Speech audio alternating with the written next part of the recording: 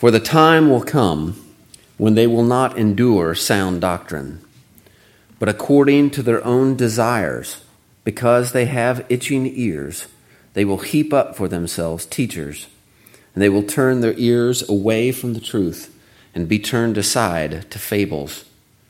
But you, be watchful in all things, endure afflictions, do the work of an evangelist, fulfill your ministry. The grass withers and the flower fades, but the word of our God stands forever. You may be seated. Well, we are nearing the end of Paul's letter to Timothy. Our text this morning is really the final bit of pastoral instruction that the apostle gives to Timothy in this letter. In the next paragraph, he will highlight his own fulfilling of his ministry, and then everything from there to the end of the letter is of a more personal nature. But it is still God-breathed, is part of Scripture, and it contains some lessons and some instruction for us that we'll get to in the coming weeks. But these verses that we have to deal with this morning contain that final bit of weighty or heavy instruction in what we call the pastoral letters. And before we jump into it, we need to understand the significance of the first word of our text, there in verse 3, for, or we might say, because. So what Paul is about to write in these three verses is the grounds for what came before. It's the reason for what he just said in the previous two verses. In verses 1 and 2, which we looked at last week, Paul gave a charge to Timothy.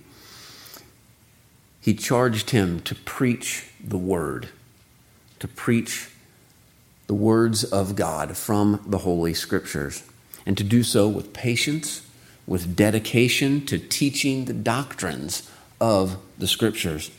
And that's necessary because of what he is about to say.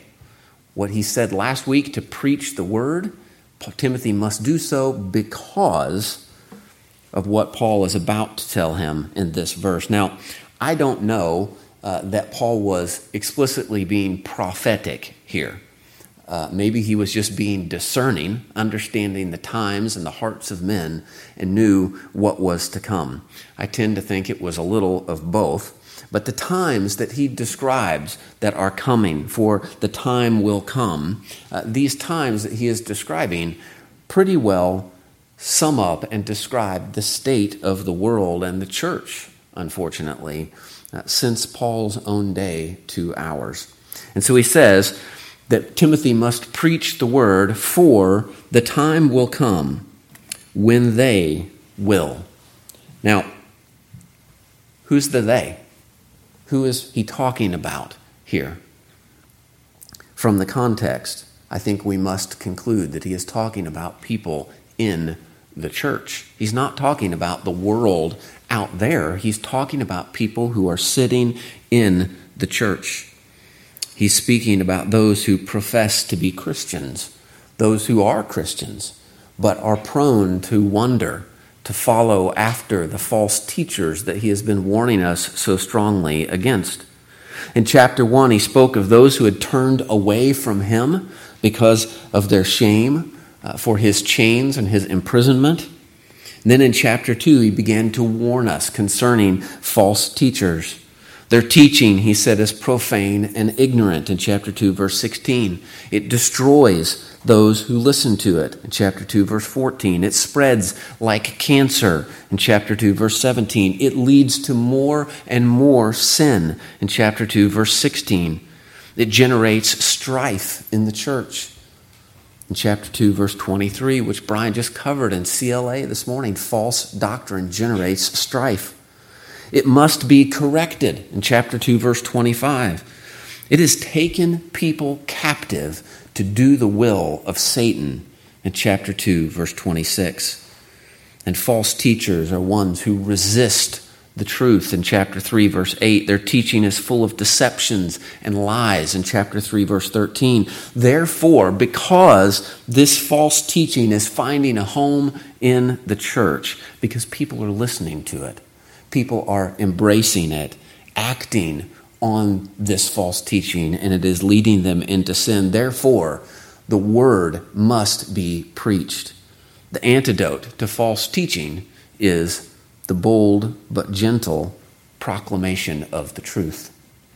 And so the they that Paul is talking about here in verse 3 are those who are in the church but have a tendency to listen to false teaching. And so they're going to do three things, Paul says. Paul says in verse 3, for the time will come when they will, and then he says this three times, they will do something. The first thing that they will do, he says, is for the time will come when they will not endure sound doctrine. So there's a bit of a play on words or ideas here. Throughout the letter, Paul has repeatedly exhorted Timothy and us, by way of extension, to endure hardship, to endure suffering as good soldiers of Jesus Christ. Now he says that the people will not endure sound doctrine. That is, they won't put up with it. They won't sit still for it. They won't tolerate it.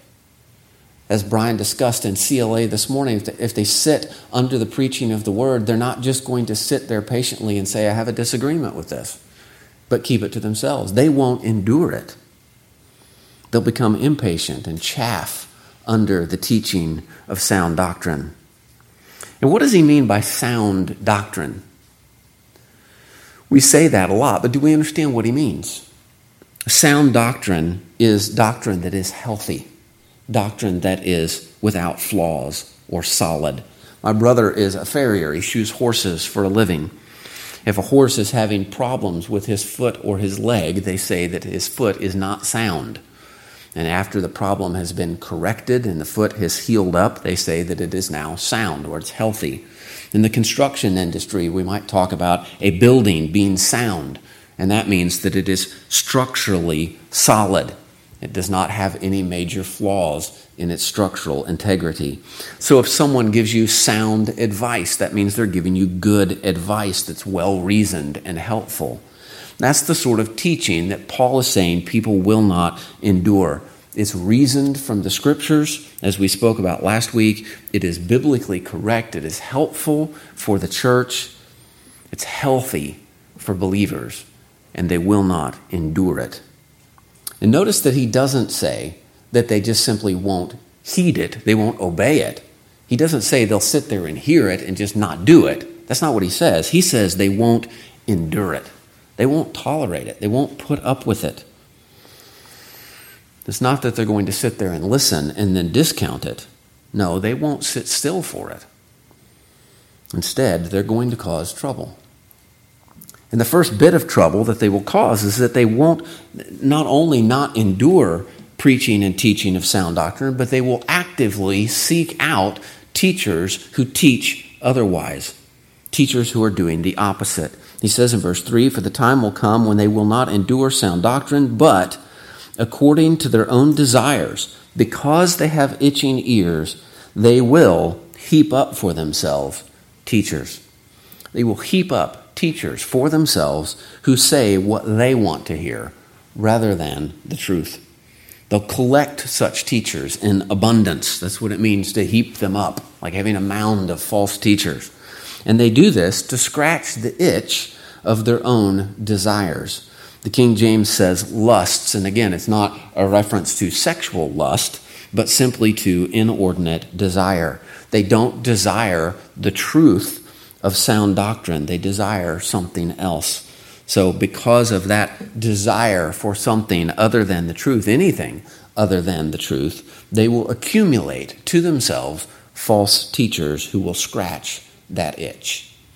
They don't want their ears filled with the truth, but only with that which accords with their own sinful desires. This could be the desire for novelty, as Paul previously mentioned earlier in the letter. It could be a desire to have their ego stroked rather than to be convicted and humbled under the truth of Scripture.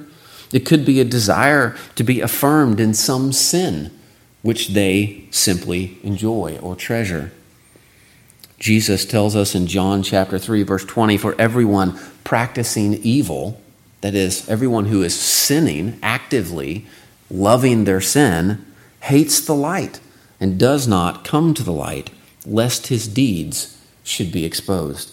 So they won't endure sound doctrine, but rather they will gather to themselves teachers who will say what they want to hear to satisfy that sinful itch in their own ears. Now, this could mean that they replace godly preachers in the church with preachers to suit their own desires. And we've seen the downgrade in the church in our own day, in the American church, as pastors preach sermons about how wonderful you are, what a treasure you are, how you can just claim a blessing from God and He'll give it to you, how God wants you to be healthy, wealthy, and happy. The internet, of course, has made it possible for those who desire such teaching to heap up false teachers in a way that Paul probably could not have imagined. They may still be part of a church that has not landed at the bottom of this mudslide, but they can go online and heap up teachers according to their own desires, saying exactly what it is they want to hear on YouTube and Facebook and Twitter and wherever else they can find them. Because of modern technology, people have the ability to heap up false teachers to themselves in an unprecedented way. And this is not a blessing. It's a curse. Listen to the words of John Gill, written some 300 years ago. He said, "It is a curse upon a people when they are left to choose teachers after their heart's lusts." It's a curse if they are left to choose teachers after their heart's lusts. So those who heap up for themselves teachers according to their own sinful desires, what it is that they want to hear, who say only the things that scratch that itch in their sinful ears, they do themselves no favors. In fact, they're bringing a curse upon themselves. For not only do they do this because they won't tolerate the truth, but they also turn away from the truth. Paul continues, he says, "For the time will come when they will not endure sound doctrine, but according to their own desires, because they have itching ears, they will heap up for themselves teachers, and they will turn their ears away from the truth." Again, they will not sit under sound teaching and simply pay it no mind. They will actively turn away from the truth. So that passage in the Gospel of John that I quoted just a moment ago, once again with a little more context, verses 20 and 21, "For everyone practicing evil hates the light and does not come to the light, lest his deeds should be exposed. But he who does the truth comes to the light, that his deeds may be clearly seen, that they have been done in God." He who does the truth. And so Jesus is equating the truth and the light together here. Turning from the light and turning from the truth are the same thing. What are they turning from? They're turning from Christ. He is the light of the world. He is the way, the truth, and the life. So when they turn from the truth, they are turning away from Christ. This is almost as if the apostle is saying they are repenting of the truth. If you repent from sin, you turn your back on it and you turn to face God. In fact, that's how the word is used in Acts 3, the same exact word in Acts 3, verse 26. "God, having raised up his servant Jesus, sent him to bless you in turning away every one of you from your iniquities." That's repentance. You turned away from your iniquities and toward Christ.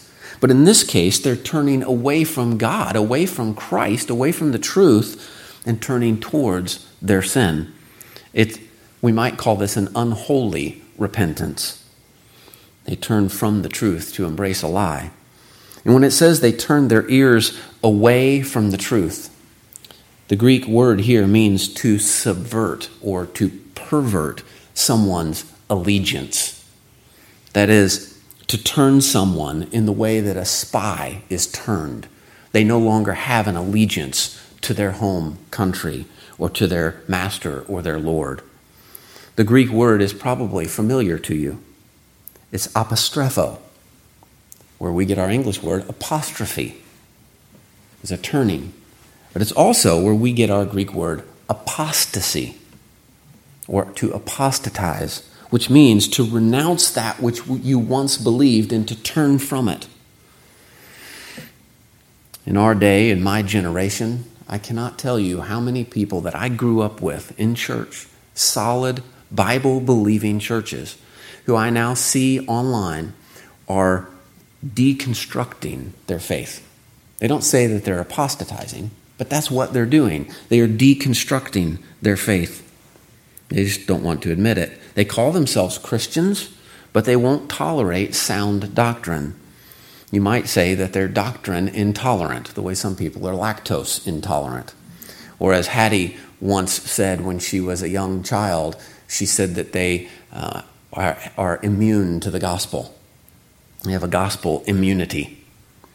They've turned from the truth to a lie. And that is what Paul said they would do. They will turn their ears away from the truth and be turned aside to fables. And turning from the truth, they become enslaved by lies. They are turned aside out of the way of truth into bypath meadow. The way seems easier there. After all, you don't have to feel conviction of your sins. You don't have to wrestle to put your sins to death. It's much easier walking. But in the end, what happens to those who take bypath meadow? They end up imprisoned in Doubting Castle, suffering at the hands of giant despair. And if you don't get the metaphors that I'm talking about, please go read Pilgrim's Progress. Other than your Bible, it's perhaps one of the most important books a Christian can read. But this is the fate of those who will not tolerate sound doctrine. They will be turned aside out of the way of truth to follow after lies. And they gather together teachers who will scratch that itch of their sinful desires. And now, by way of contrast, the apostle instructs Timothy in what he is to do. That is what people will do. People who will not endure sound doctrine will turn away their ears. They will be led to follow lies. But now he says to Timothy in verse 5, but you, be watchful in all things, endure afflictions, do the work of an evangelist, fulfill your ministry. So the time will come when men will apostatize. Timothy was to preach the word. But he was also to do these 4 things. First, he is to be watchful in all things. Now, one of the primary metaphors for the role of the pastor is that of a shepherd. In fact, that's where the word pastor comes from. It's the Greek word that means shepherd, transliterated into English, and it's translated as pastor. And we find it used that way in classic English literature. You might read a description of a scene on an English estate, and it describes it as a pastoral setting. It doesn't mean that there are pastors out wandering around on the estate. It means that there are rolling hills of green. There may be some sheep out there grazing, maybe a shepherd or a pastor watching over them. It's a pastoral scene. So the shepherd's job is to keep a watchful eye on the flock, to prevent the sheep from wandering off alone, getting lost or injured, but also to spot predators and to be able to drive them away in order to protect the sheep. And so when Paul tells Timothy to be watchful in all things, that's what he's telling him to do. Like a shepherd watching over a flock, be alert. Keep your eyes open. Keep an eye on the sheep. Be aware of who the people are listening to. How is the gospel being perverted in your day? What is the popular misconstruction of the gospel that people might be subject to? Be vigilant. Now, one thing about this sort of watchfulness to which Paul is instructing Timothy is that you have to keep awake. You have to keep your senses alert. You can't get drowsy, or you can't start daydreaming and not pay attention. You're going to miss something. So pastors, elders are supposed to be alert and discerning. They must stay engaged. They must know what the culture is teaching and how the gospel is being twisted by the culture around us. Now, if you're not an elder, this principle still applies. It applies to husbands, it applies to parents, grandparents, and even to the individual believer. We should all keep our senses alert and be watchful to see that we and those who are under our care don't begin to drift into error, desiring only to hear what appeals to us, what scratches the itch in our ears, rather than the truth. The second thing that Paul instructs Timothy to do should be familiar to you by now. But you be watchful in all things, endure afflictions. Now, this has been one of the main themes of the letter. All Christians, but especially pastors, must stand ready to endure hardship. We're to be ready and equipped like a soldier who is ready with all of his gear, prepared for a long campaign. As we said last week, sanctification is a process. Parents must be prepared to disciple and nurture their children over the course of years. Pastors must be prepared to preach and teach sound doctrine over the course of time. They must patiently bear with those who are weak in the faith and struggle to keep up, and they must constantly correct those who stray into error. Any of you who have raised kids know what I'm talking about. You know how tiring and exhausting and sometimes discouraging and disappointing it can be to attempt to disciple someone over the course of a long number of years. But that is the calling. When Jesus told us to go and make disciples, he didn't say it would be easy or quick. He said go into all the world and make disciples, but he didn't tell us that it would only take 3 months or only take 3 years. It's a lifetime calling. It calls for us to lay down our own life in dedication to the task. Parents must give of themselves for 18 plus years. I don't know, even adult children sometimes. Parents continue to give of themselves. The Christian who would disciple another in the faith must be willing to give of their own life for the sake of making disciples. The pastor must preach the word, Paul said, with all long-suffering. The task takes time. It's not always easy. Near the end of his ministry, Paul had the opportunity to meet with the elders from this church in Ephesus, where Timothy is stationed, and he gave them some instructions as he is under arrest now. He's headed towards Jerusalem. He knows that he is nearing the end of his ministry, and so he calls the Ephesian elders to him in Acts chapter 20. And it says, from Miletus he sent to Ephesus and called for the elders of the church. And when they had come to him, he said to them, you know from the first day that I came to Asia in what manner I always lived among you, serving the Lord with all humility, with many tears and trials which happened to me by the plotting of the Jews. How I kept back nothing that was helpful, but proclaimed it to you and taught you publicly from house to house, testifying to Jews and also to Greeks repentance towards God and faith toward our Lord Jesus Christ. And see, now I go bound in the Spirit to Jerusalem, not knowing the things that will happen to me there, except that the Holy Spirit testifies in every city that the chains and tribulations await me. But none of these things move me, nor do I count my life dear to myself, so that I may finish my race with joy and the ministry which I received from the Lord Jesus, to testify to the gospel of the grace of God.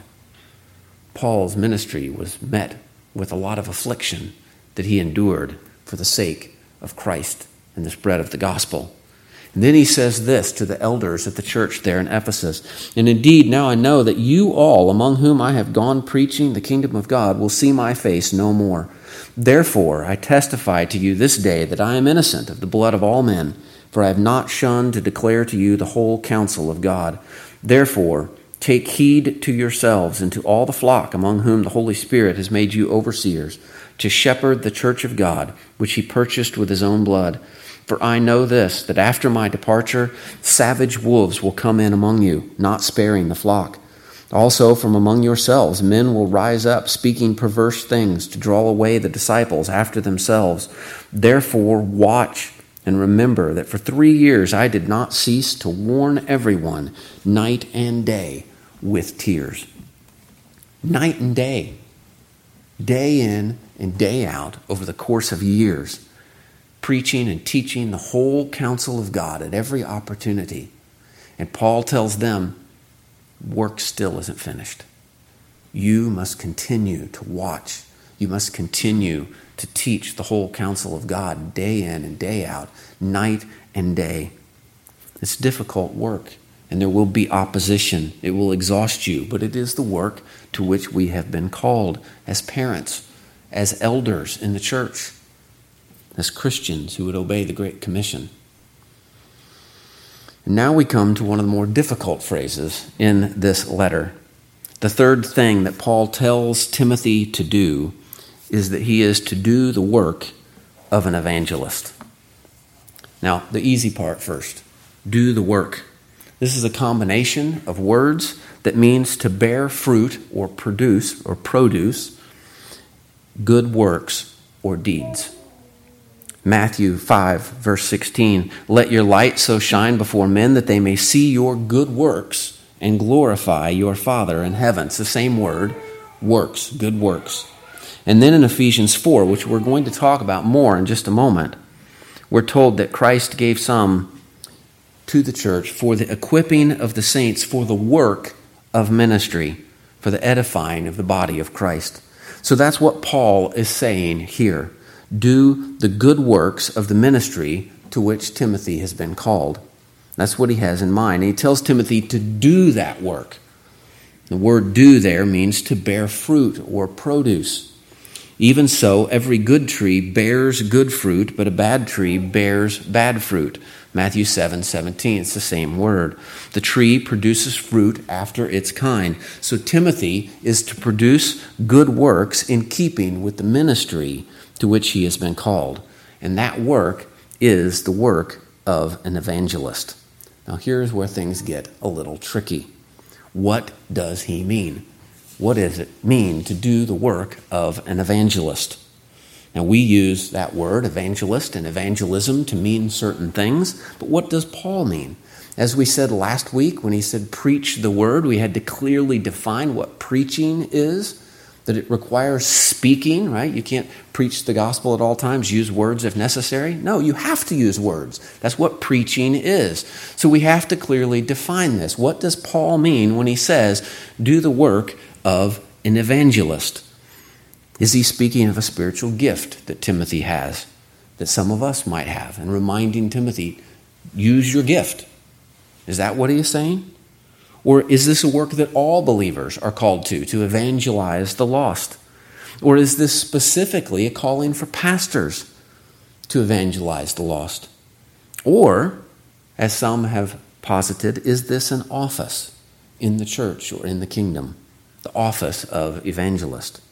Well, I think the answer is a qualified yes to all of those questions. The word's only used 3 times in the New Testament, this word evangelist. It's used here in this text in Acts 21:8 in reference to Stephen, and in Ephesians 4, verse 11. Now, I want to address all 4 of those questions. Was this a spiritual gift? Did Timothy have the gift of evangelism? Well, some people believe so. We could read Ephesians 4 and conclude that this is talking about a spiritual gift of evangelism.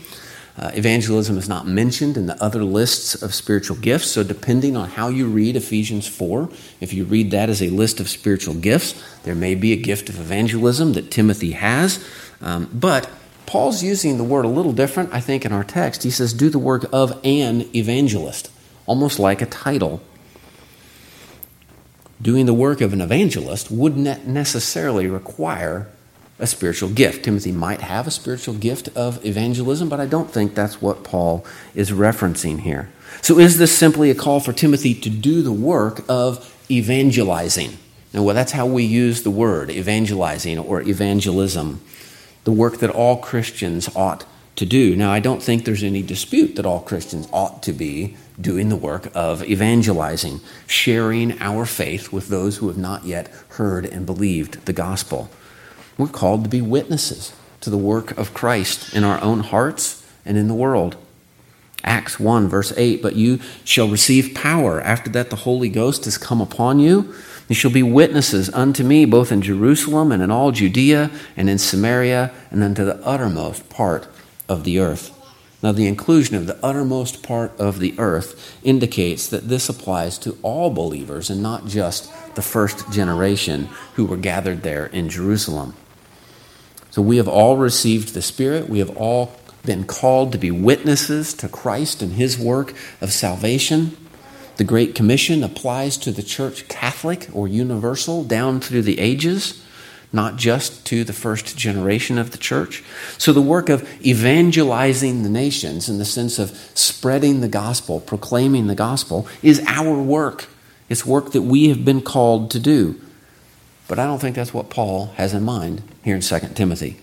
The reason I say that is that the entire letter is completely focused on the work of pastoring the church in Ephesus, defending the church against false teachers, making disciples of those under his care, and raising up future leaders to be elders in the church. It would be odd in this context to all of a sudden switch to a call for Timothy to leave the church and go out in the streets to evangelize the lost. It just wouldn't fit the context. So whatever Paul means, I think the context demands that it is work that is done in the church.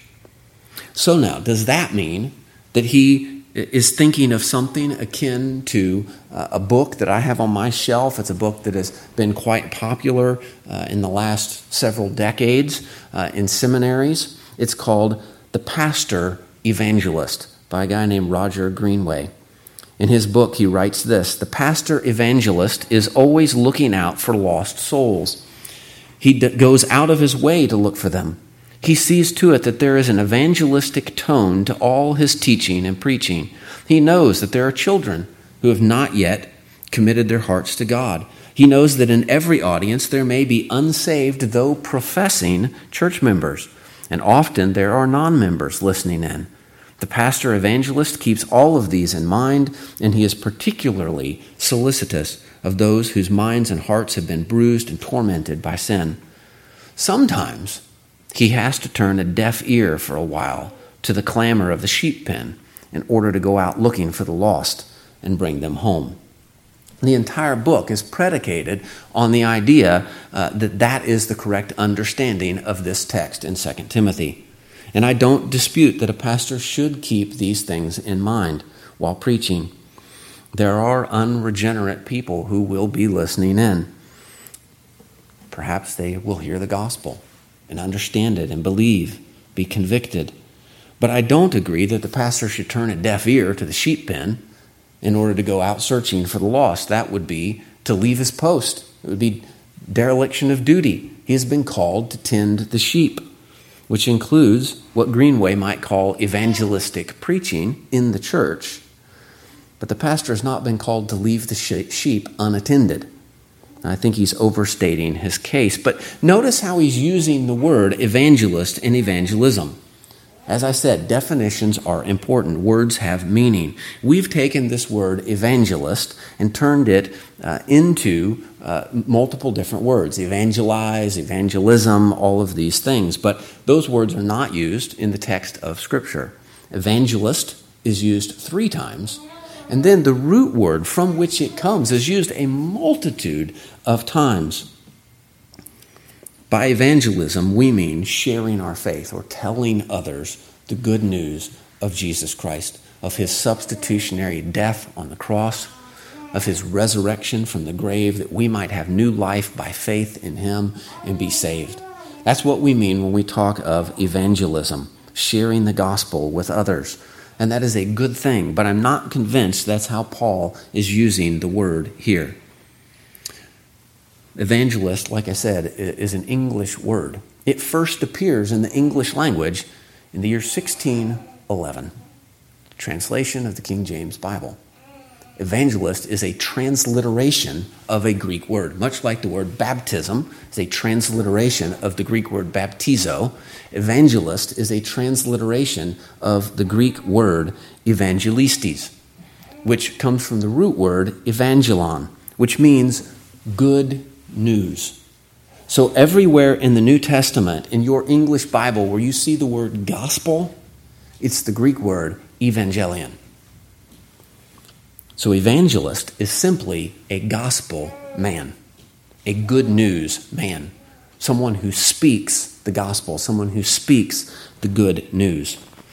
So what Paul literally says to Timothy in this passage is to do the work of a gospel man, to do the work of one whose life is dedicated to the good news of Jesus Christ. So what does he mean by that? Well, I think he means two things. First, I think he simply means that Timothy, in his work in the church, pastoring, shepherding, raising up the next generation of elders, is to keep his focus on Christ. Paul himself had done this throughout his ministry. 1 Corinthians 2:2, for I determined not to know anything among you except Jesus Christ and him crucified.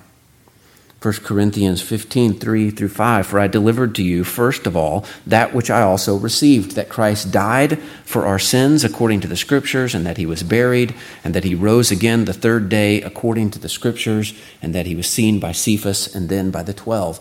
Paul clearly kept Christ as the focal point of his teaching ministry in all of the churches to which he went, and he is calling Timothy to do the same. He wants him, as all preachers ought to be a gospel man, to be about preaching Christ. Throughout the letter, he has warned Timothy of the dangers of the lies that the false teachers believe, and he is encouraging Timothy to keep bringing people back to Christ. Turn them back to Christ. Don't get caught up in the fables, the worthless genealogies, all of the arguments that they might want to engage in that are foolish. Keep bringing them back to Jesus.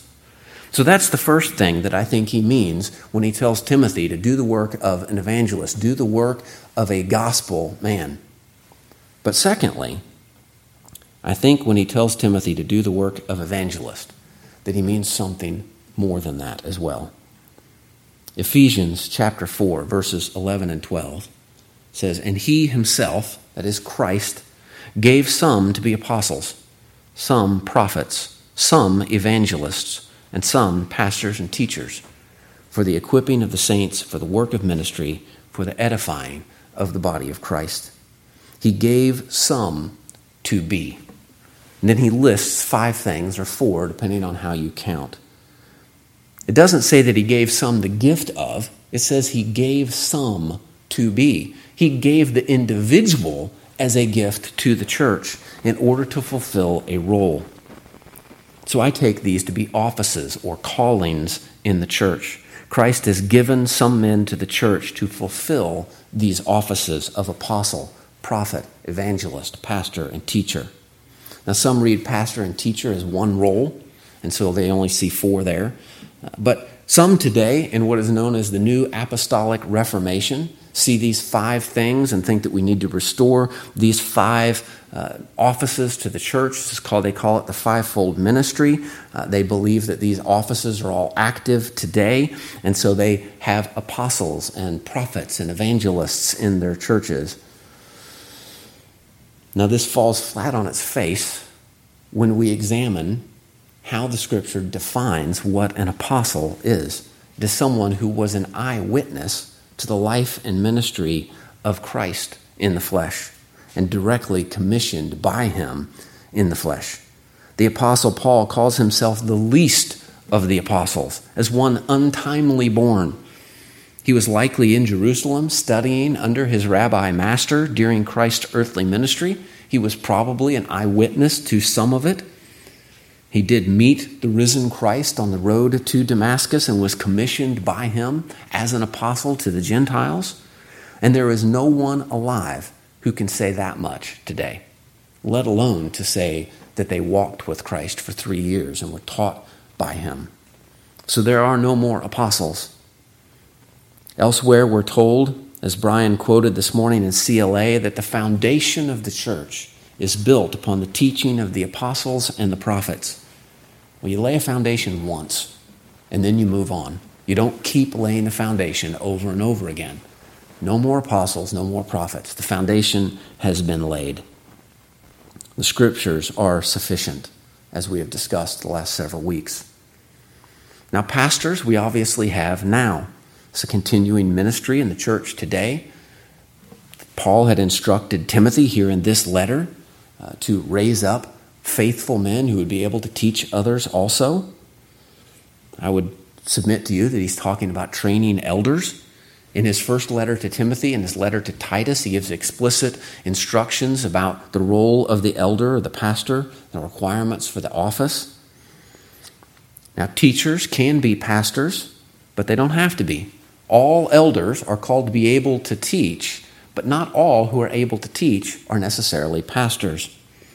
Our confession clearly says this in chapter 26 of the church, paragraph 11, although it be incumbent on the bishops or pastors of the churches to be instant in preaching the word by way of office, yet the work of preaching the word is not so peculiarly confined to them, but that others also gifted and fitted by the Holy Spirit for it, and approved and called by the church, may and ought to perform it.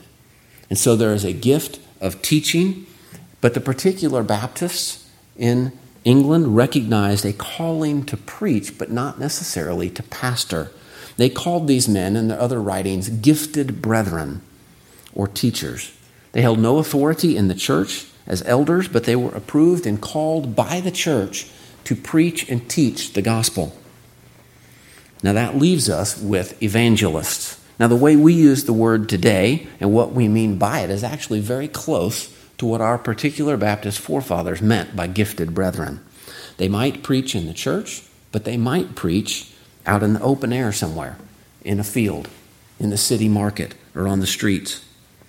They reserved the word evangelist for another use, one that they believed, as I do, is what Paul intended here in 2 Timothy. So listen to Nehemiah Cox, one of our particular Baptist forefathers, likely one of the two men responsible for editing our confession. He was the pastor of a church in London known as Petty France Church, which would change names several times and later be known as the Metropolitan Tabernacle, pastored by Charles Spurgeon. Cox is a very important voice in our history as Reformed Baptists. He said this concerning evangelists. The evangelists were extraordinary ministers, though inferior to the apostles, and did usually attend the motion and direction of the apostles as assistants to them in preaching the gospel and setting the churches in due order when first planted. And though Titus is not expressly called an evangelist, yet if we consider his employment and compare this epistle to him with those written to Timothy, who is particularly charged to do the work of an evangelist, we shall have no reason to doubt their being both in the same capacity. And they acted not as diocesan bishops in their particular charge, but were sometimes employed in one part of the world and sometimes in another, as the service of the gospel required their attendance. And since the ceasing of these extraordinary offices and the completing of the canon of the New Testament, all church offices and affairs are to be regulated and guided by the ordinary and standing rule of the Scripture. And then he goes on to deal with elders and deacons. Now, the particular Baptists were not alone in their understanding of this passage.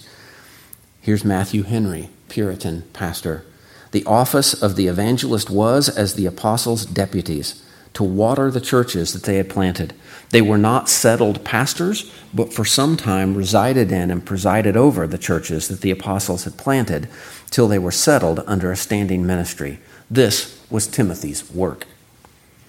Even the first generation of reformers had understood this passage in the same way. Calvin writes in his commentary, from Ephesians 4:11, it is clearly evident that this was an intermediate class between apostles and pastors, so that the evangelists ranked as assistants next to the apostles. It is also more probable that Timothy, whom Paul had associated with himself as his closest companion in all things, surpassed ordinary pastors in rank and dignity of office, than that he was only one of their number.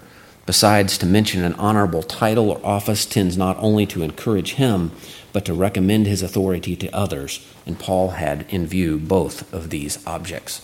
So all of these men in the history of the church have interpreted this passage in 2 Timothy to be in reference to an office that was held by the apostolic assistants, Timothy, Titus, Philip, and others.